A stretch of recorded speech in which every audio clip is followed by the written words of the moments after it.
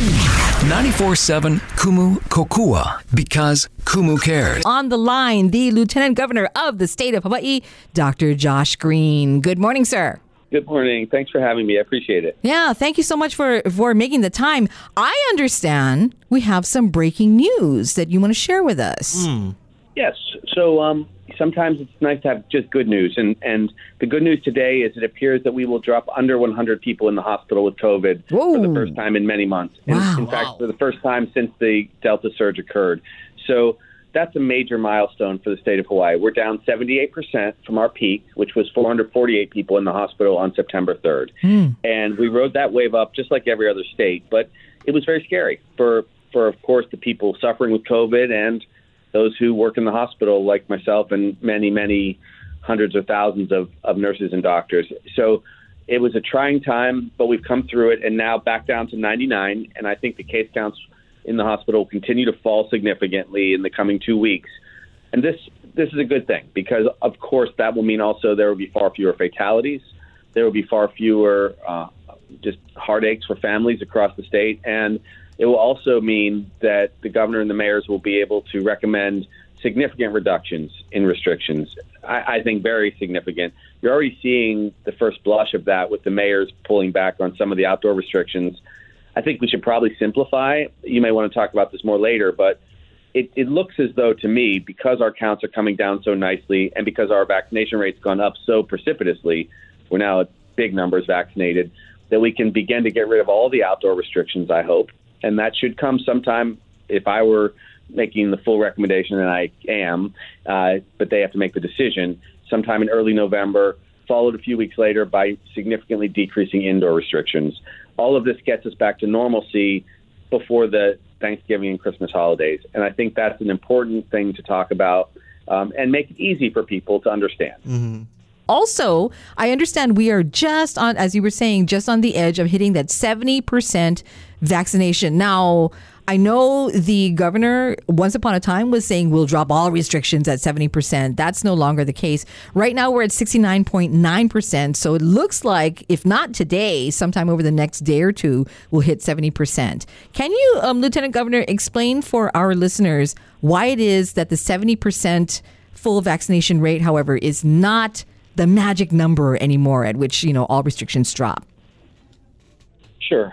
So when the governor described 70% as a threshold for vaccination, first of all, it was pretty aspirational because it was not clear how easy it would be to get to 70%. Keep in mind, the United States right now is only at 57% nationally for completed vaccination. So we're 13% ahead of the national average.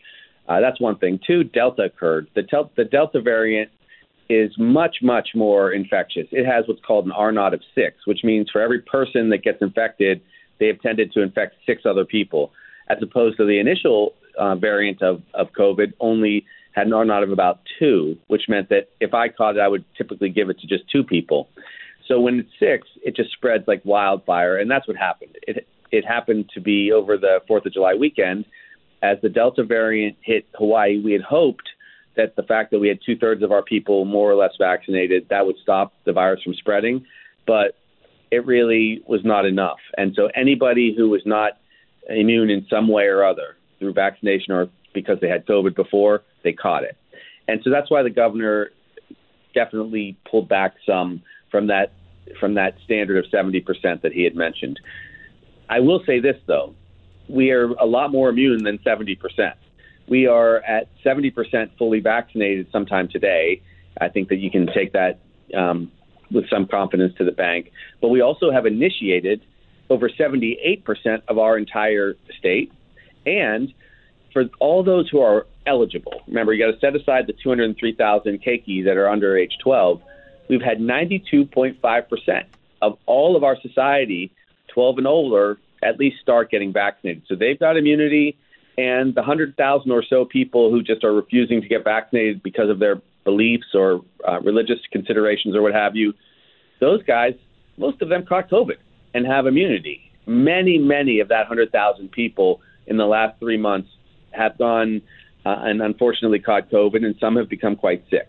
So for the purposes of immunity, I think we're pushing well over 80% now as far as our state having some form of immunity. And that's why you're seeing the cases drop. A lot of people refer to that as herd immunity.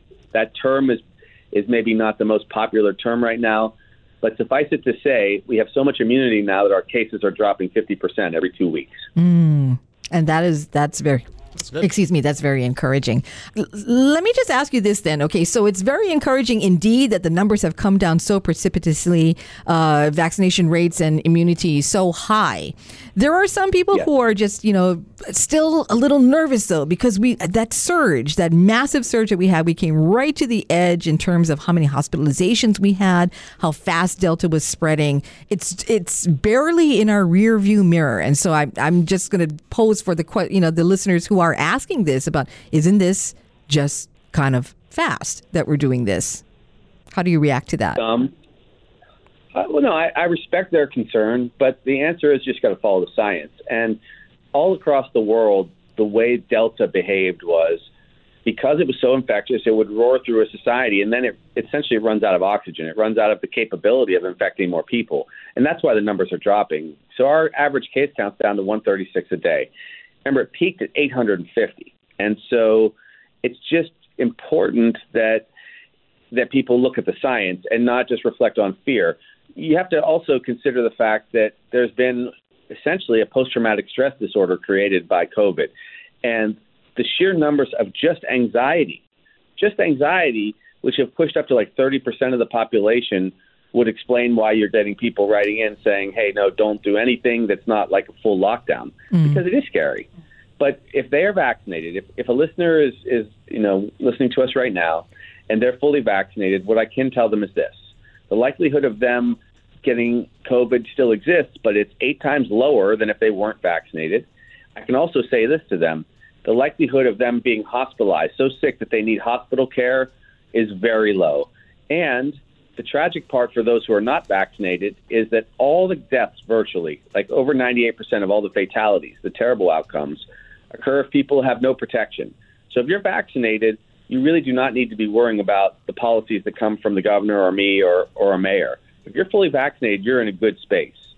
Now, there's considerations beyond that. Your children might not be vaccinated, and that's reason for concern. Their kupuna in their family, if they've had the shot 8, 9, 10 months ago, their immunity might be waning. They should go get a booster. So there are lots of things to be thoughtful about, but not afraid of. And so I think that we are better positioned than any other state in the country because, number one, we have a better vaccination initiation rate than anybody.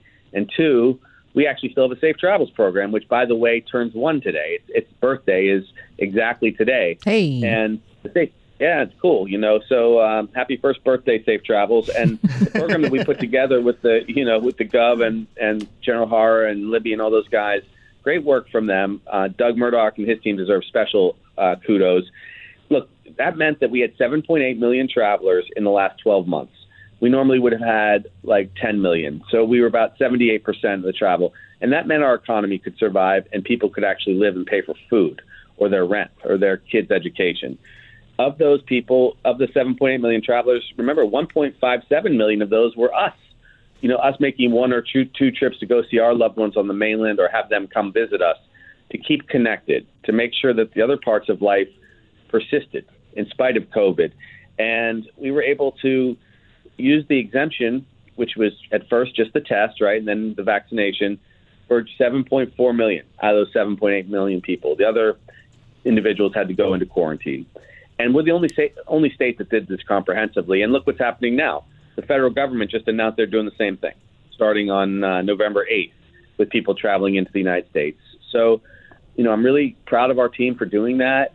It was not perfect. I never said it was perfect, but it caused a very significant decrease in cases here, and it did something else. It made people actually go through a process to consider whether it was smart to travel. A lot of people probably took tests or chose simply not to travel if they were at risk, if they were contact with COVID, close contact, because they knew they had to go through an extra process to come to Hawaii. So when people criticize the program, they miss that point entirely, that this set up a very large literal filter with the testing and the vaccine cards, and it also set up a practical filter where you just couldn't come here if you had a fever. You just couldn't travel to Hawaii if you had recently been at high risk. So It worked, and it worked very well, and we'll probably continue that even as we begin to come back down off of restrictions outdoors. All right. Thank you very much. I just saw this update, actually. The FDA advisory panel endorses Johnson & Johnson COVID-19 booster shots for people 18 and older. Yeah, that's breaking news. I just got that update. I just want to get your thoughts on that. Also, our listener, Heidi, she wanted updates on the Moderna one as well as the J&J booster. So just want to get your thoughts on that, LG. You bet. Okay, so let's do Boosters 101 first of all. Okay, so if you've been fully vaccinated, say with Pfizer or Moderna, or you've got the Johnson & Johnson shot, we're now recommending boosters if it's been 6 months since you finished the series. Okay, 6 months after, we're recommending you get a booster. If you got the Pfizer 2 shots, we're basically recommending you get a Pfizer booster.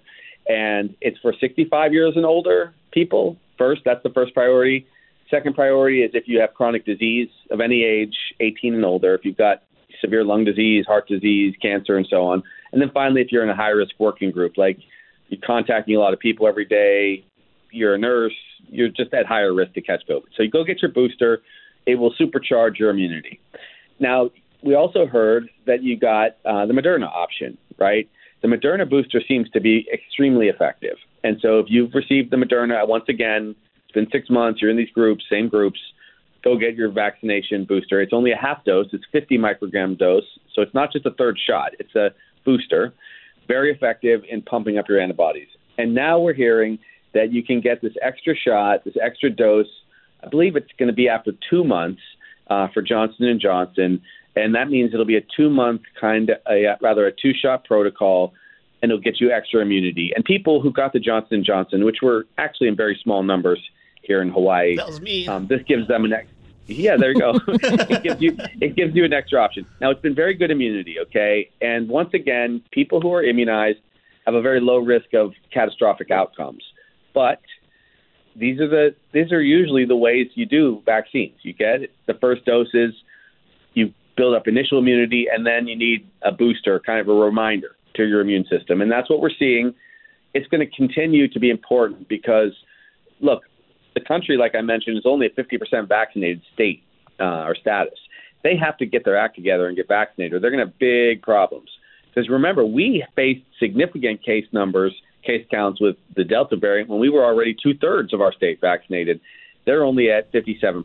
Mm-hmm. But people should go get these boosters. I think they're very worth doing. And it's particularly important for people who have high mortality risks, and that's our elderly. They've been using the number 65. That's age. That's not very old. But if you're 77 or 83, you definitely want to go get that booster because it will keep you out of the hospital almost every time. All right. Thank you. As a follow-up question, sir, so you mentioned that right now for emergency use authorization of the boosters, people 65 and older, people with chronic diseases, people with high-risk work. The rest of us, when do you think will be approved for boosters? And also, since we're talking about shots, when will children under 12 be approved for vaccines, like fully approved? Those are really important questions. Let's do the easy one first. So children age 5 to 12, and there are 119,000 of these folks in our state. One of them is my son, Sam, who turned 11 this last Sunday.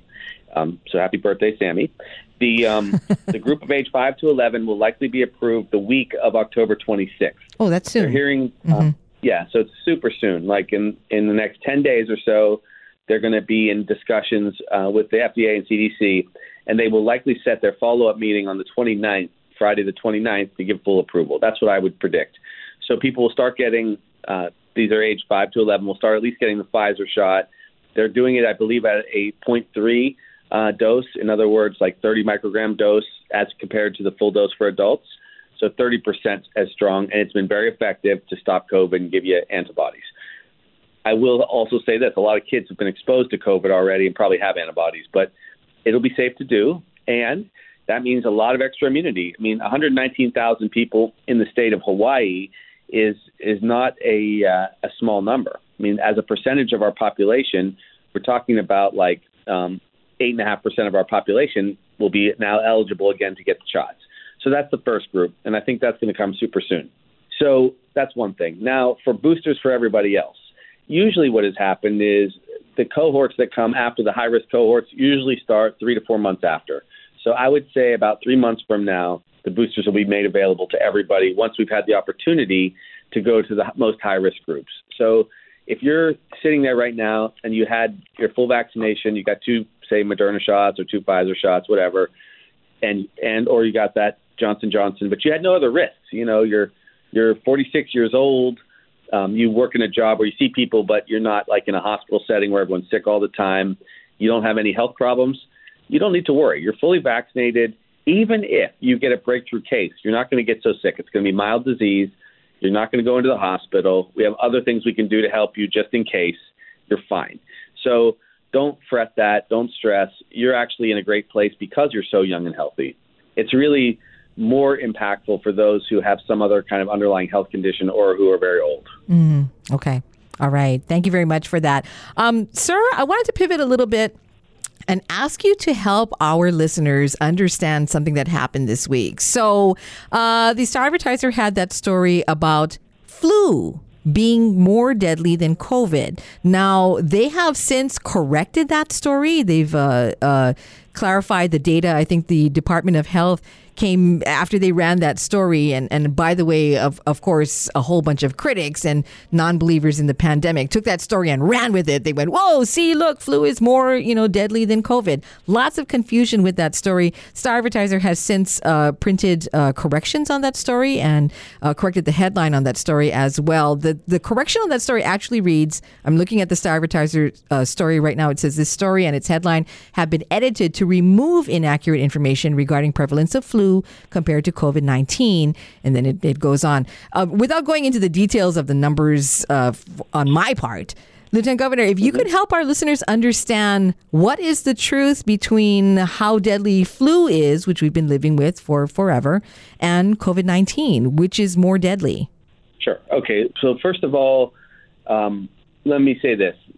I think it was a miscommunication probably between lots of people who are very busy. So I want to give extra understanding to both the press and to the Department of Health. There's so much information to Everybody's trying. Yeah, absolutely. Pretty tough. Yeah, pretty tough. And I think you can get your wires crossed a little bit because some of this data had to be teased out. But let me tease it out for you. So first of all, COVID is far more lethal than flu. Historically, let's just talk about 2 individuals or 2 groups of people who catch the flu or COVID. Historically, 1 out of every 1,500 people who catch the flu, 1 out of every 1,500 will die. For COVID, 1 out of every 100 people who have confirmed COVID die. So the flu has been 15 times more lethal than COVID. Another way to look at that is if you have 100 people, you're going to have 1 death from COVID, but you have to have a full 1,500 people before you're going to see a death from flu. So flu is way less lethal than COVID. That's one thing. All right. Now, 2, a lot of the data that was in that story crosses over because what do these 2 things have in common? Well, you can get pneumonia from having had the flu, and you can get pneumonia after having had COVID. They're just different viruses, influenza virus versus coronavirus. This coronavirus is nastier. And when you get one of those pneumonias, they end up listing it in Department of Health as a death from pneumonia and also with COVID. They do count them separately, but it's sometimes difficult to tease out. So you could have had a lot of people ultimately in that pneumonia and flu category, and I think that caused some confusion in the initial writing of the article. But I don't even criticize them for that. I understand that people need to get out information, and it was at its surface, it looked very enticing, as though it was making a case that really it wasn't. It just wasn't the way they were trying to express the data from the Department of Health. So I hope that helps people. Let me walk it back a little bit. So we've had 857 fatalities from COVID. We only really know about 1 direct flu fatality over this period of time, like 1, because there was no flu. And why is that? Because flu spreads when people breathe and cough and sneeze on each other. Well, because of COVID, everyone was wearing masks, and so we had almost no flu season last year. I can tell you, normally I see a ton of flu in the ER. I'm on call this weekend. Normally at this time of the year, I start seeing a lot of flu. Just saw none. I think that's actually not true. I had 1 case of someone with the flu, and they weren't even that sick. They certainly didn't die. So, flu kind of went away this last year, but pneumonias and fatalities from pneumonias occur. You have it's like a 15 to 30% chance of dying of pneumonia if you're over 80 years old. I mean, it's that lethal. Pneumonia is very dangerous, and the flu can also really take you down. But all of this underscores the need to avoid COVID and avoid the flu. So go get your flu shot, please. If you're out there, go get your COVID booster if you're due for it. And that's how we continue to stay the state with, remain the state that's got like the second lowest mortality rate from these diseases and the second lowest COVID rate, period. If it wasn't for darn Vermont, we'd be best in the country. Come on, Hawaii, we can do it. We can do it. We still got. We're still not quite done with the game yet, so we'll see. No. Okay, and I know. Thank you so much for that, Lieutenant Governor. Wanted real quickly to ask you about long COVID. So we have all of these cases in Hawaii, and lots of times people kind of go, oh, we've had this many cases and look how small the number of deaths are compared with the number of cases. And the story of what people suffer when they have long COVID is kind of lost in that milieu between, like there are these cases and there are these deaths. What happens to the people in the in-between? I noticed that the health department is running a series of commercials about people who are suffering from long COVID. One of my friends is still suffering. It's been almost half a year. And she still doesn't have smell or taste. She's still completely just laid flat with the fatigue and everything and suffering through that. What percentage of the cases get long COVID? Is this something that the state is addressing, learning to understand, and what's going to be done about that? Yes, it is actually. And I want to thank, for instance, Dr. Ira Zunin, who's a good friend of mine who's done a lot of work on this already. And I've heard a lot also from Dr. Sandra Chang and Lee over at JAPSOM. These guys are really working on this hard already. It looks to be that between 10 and 30% of all people who suffered cases of COVID will have some symptoms from long COVID. And the correlation seems to be the more severe one's illness, the more risk that you have for having long COVID symptoms, whether it's shortness of breath, extreme fatigue, body aches, muscle aches, and so on. So it's a concern because you're talking about 82,000 people in the state of Hawaii have had confirmed COVID, and I'm willing to bet that at least 3 times this number have also had COVID, and we were never testing them.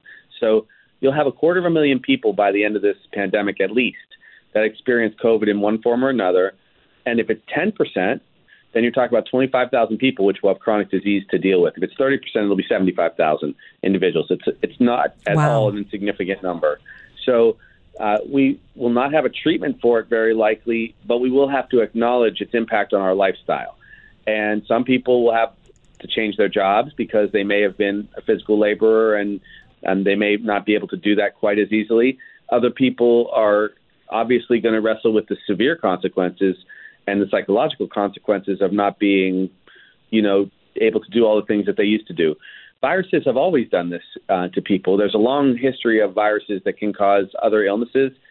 Some viruses cause chronic fatigue syndrome, which is not that unlike this long COVID concern. Other viruses can actually cause just a lot of different problems. They can cause encephalopathies or inflammation in different organ systems so that your organs don't work quite as well.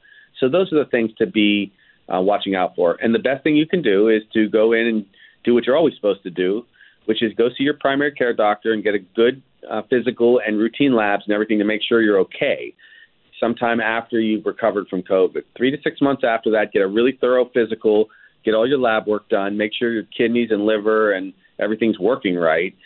And then at least it'll be it'll be something you can mitigate. But a lot of it also is mental health challenges. We're seeing a lot of extra depression. We're seeing a lot of anxiety.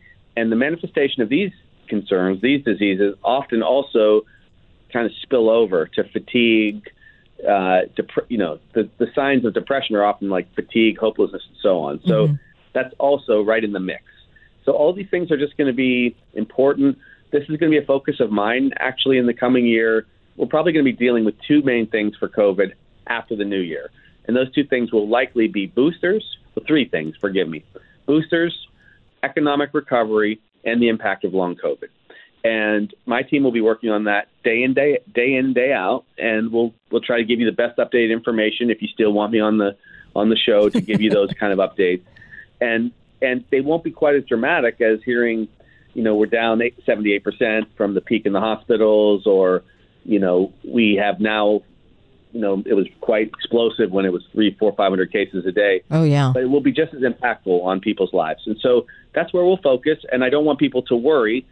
The best thing you can do is beef up your own immune system, have good nutrition, continue to exercise, make sure you spend enough time recovering psychologically from the isolation, spend time with your family and friends that you've missed over the time. And a lot of that will cure some of at least the mental health components of COVID. Mm-hmm. The physical components, those are going to be harder to deal with, but we'll work at it as a medical community. All right. Thank you. And by the way, we won't be mad when we don't have to do big dramatic headlines about COVID anymore, because that's always really, really difficult for so many people. By the way, the World Health Organization this past week did declare long COVID, actually created a formal definition for long COVID. So it recognizes it as a legitimate thing. And actually, because we have about 81,000 people in Hawaii who have had COVID in one form or another, some percentage of them with long COVID, that's an important development too. So, Lieutenant Governor, any final messages you want to send to everybody, especially with Halloween coming? Any last guidance? Well, I highly recommend people get those mini Snickers bars and Reese's cups. What about the $100,000, man? Come on. Yeah. So, no candy corn. I'm down, but they melt. So, I really think people should be. They should appreciate the sacrifice that they and their neighbors have made. They should be thanked for that. Be safe over Halloween, but enjoy it. It's an outdoor event for the most part. Wear masks if you're in close proximity, if you're in Manoa and there's always a big crowd of people out there trick-or-treating. That's where we often go with our friends. But when you're out there trick-or-treating, be safe. Still put a mask on the kids in case they're going to be around a lot of people, but go and have a holiday. And reward yourselves, I think, for such high vaccination rates. We're at 92.5% initiated for those who are eligible. I mean, that's huge. And let this be the launching pad for a very safe Thanksgiving and Christmas holiday also. Again, be safe, be smart. If you're indoors or if you're unvaccinated, put extra precautions in place. But have a very important return or hopefully return toward normal. And like I said, a little candy after a pandemic is not going to hurt. So go and enjoy. Everyone begin to heal. And I'm really proud of everybody for all the sacrifice they've made. So it's time to reward ourselves a little bit. All right. Sounds good. Reed, you're my witness. The doctor recommended candy. So Snickers and Reese's. That's my main takeaway from this entire not $100,000 bars necessarily. And no candy corn. How are you guys dissing my favorite candies? Candy corn's your favorite? It is one of my favorites. I believe in candy corns, and I will not lie to you. A frozen $100,000 bar is a really good candy. See, there you go. All right, you heard it from the doctor himself. Candy corn. I'm not a dentist, okay? That is true. All right, we want to say thank you one more time to the Lieutenant Governor of the state of Hawaii, Dr. Josh Green. Thank you, sir. Thank you very much for having me. Be safe, everyone.